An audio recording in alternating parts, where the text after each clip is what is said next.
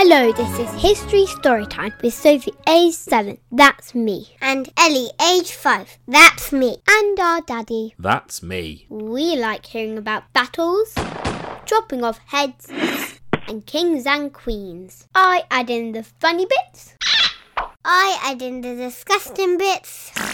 And we tell a new story every week. So don't forget to subscribe. Daddy, the musical Hamilton is coming on to Disney this week. Hooray! I love the songs. I don't understand them all and I don't know what's going on. An episode on Alexander Hamilton would help explain the musical. I know a bit from our Battle of Yorktown episode. I know that Hamilton was black. And so was everyone else, like George Washington. No, he wasn't. He was white, and George Washington was white and owned black enslaved people. Then why are they all played by black and Latino people in the musical? Because the writer wanted people to know that the things that Hamilton did, like found a national bank. And help win the Battle of Yorktown. And that all men are created equal. Yeah! Come on! Put women in the sequel. Are things that matter to everyone, whatever your skin colour.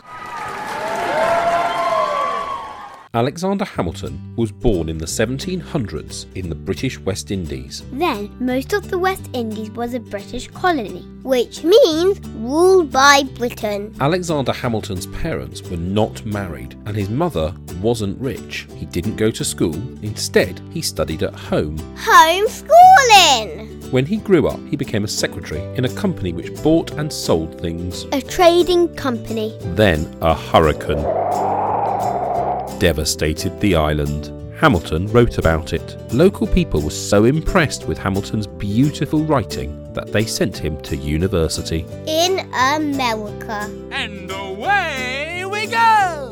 When Hamilton got to America, he made friends with Hercules Mulligan. He needs no introduction. America had been a British colony since the Jamestown settlement 150 years before. We learned about that in our Jamestown and Pocahontas episode. America had got richer and stronger. But the French had wanted to rule America. America needed Britain to defend them. Left, right, left. But then, in a war, Britain crushed the French. America didn't need Britain anymore. Uh-oh. We learned about this in our George Washington episode. The British wanted American money to pay for the army. Why would America pay for an army that they didn't need? And they were fed up with Britain telling them what to do. Boo-hoo. Some Americans thought they should rule themselves. Both sides argued a lot. Freedom from tax, we're charged to the max. Pay for the army, or it's just plain old balmy. Why should we pay without getting a say? Because we're all one at the point of a gun. We've had enough. Britain, go and get stuffed. Writers called for all men to be free. Men!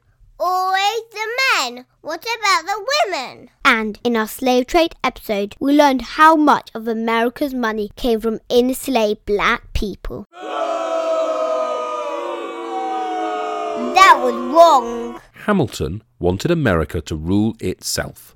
People like Sam Seabury, a New York bishop, disagreed. He supported Britain and argued with Hamilton. War began between America and Britain.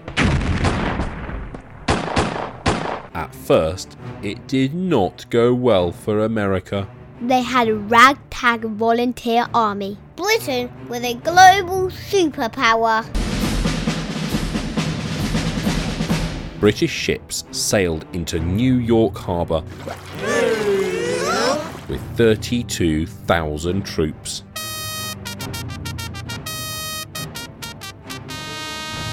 The Americans were outnumbered and often defeated. But they had a great general called George Washington. George Washington needed help. Help! He knew Hamilton was clever, so he made Hamilton his chief of staff.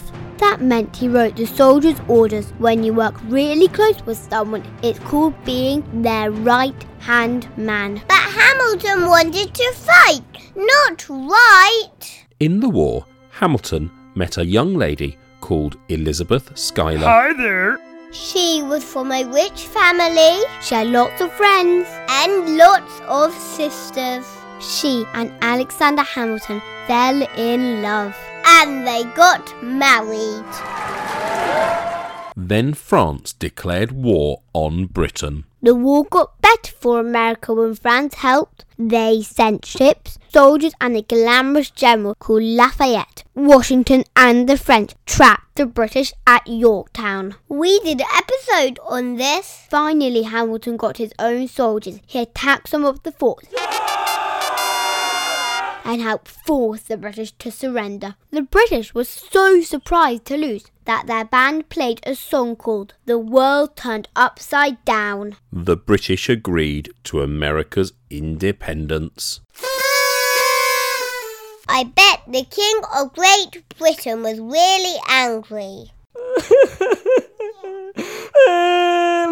After the war, George Washington became president. And another American called Thomas Jefferson came home from living in France. Jefferson and Hamilton disagreed on everything. Meanwhile, Hamilton helped write the US Constitution. What's a constitution? We are British. We don't have one. But a constitution is a country's most important rules. It says who is in charge and what they can and can't do. Hamilton and his friends wrote essays called the Federalist Papers. They explained the Constitution and how it worked. Hamilton wrote most of them himself. People still read them today. Wow. Then Hamilton was asked to look after America's money. Show me the money! He made a bank for America to borrow money. And he taxed the whiskey. Grandpa wouldn't like that. Silly boy. Then a revolution broke out in France. We did this in our French Revolution episode. The King of France had his head chopped off. France and Britain went to war. Some Americans disliked Britain and thought they should help France. France had helped the Americans before. But Hamilton persuaded America that peace was better than war. While everything was going well for Hamilton in his job, For he's a jolly good fellow, which nobody can deny. things were less good at home. He got himself a girlfriend. What? How could he have a girlfriend? He was married. I'm a bad boy. And she was married too. When people found out about his girlfriend, Stop the presses! they said Hamilton had given her husband government money. Hamilton told everyone he did have a girlfriend, but hadn't spent any government money. This was very embarrassing for him. It was even more embarrassing for his wife. Then came the presidential election of 1800. The main candidates were Thomas Jefferson and a man called Aaron Burr. Hamilton disagreed with Jefferson on everything. What about this Aaron Burr? Hamilton thought Aaron Burr had no beliefs about anything. The election was complicated. Don't be boring. Jefferson and Burr got exactly the same number of votes, It was a draw. but Hamilton had some spare votes. I got an idea. He could choose who would win. Jefferson or Burr? He chose Jefferson. Jefferson had beliefs. Burr had none. Burr never forgave him. A few years later, Burr heard that Hamilton had been rude about him. Burr challenged him to a duel. What was a duel? Two quarrelling people would fight to settle the argument with swords or pistols. Hamilton's eldest son had been killed in a duel a few years before. Burr and Hamilton decided on pistols.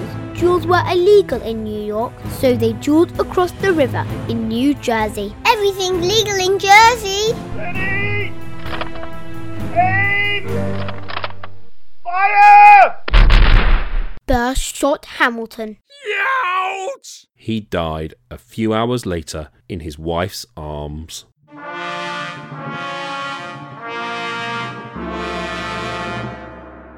Afterwards, people remembered Alexander Hamilton. His face was put on banknotes. People studied the Federalist Papers. His bank set America on the path to wealth and greatness. And they made the musical Hamilton about him. Sleep tight. Don't let the bed bugs bite.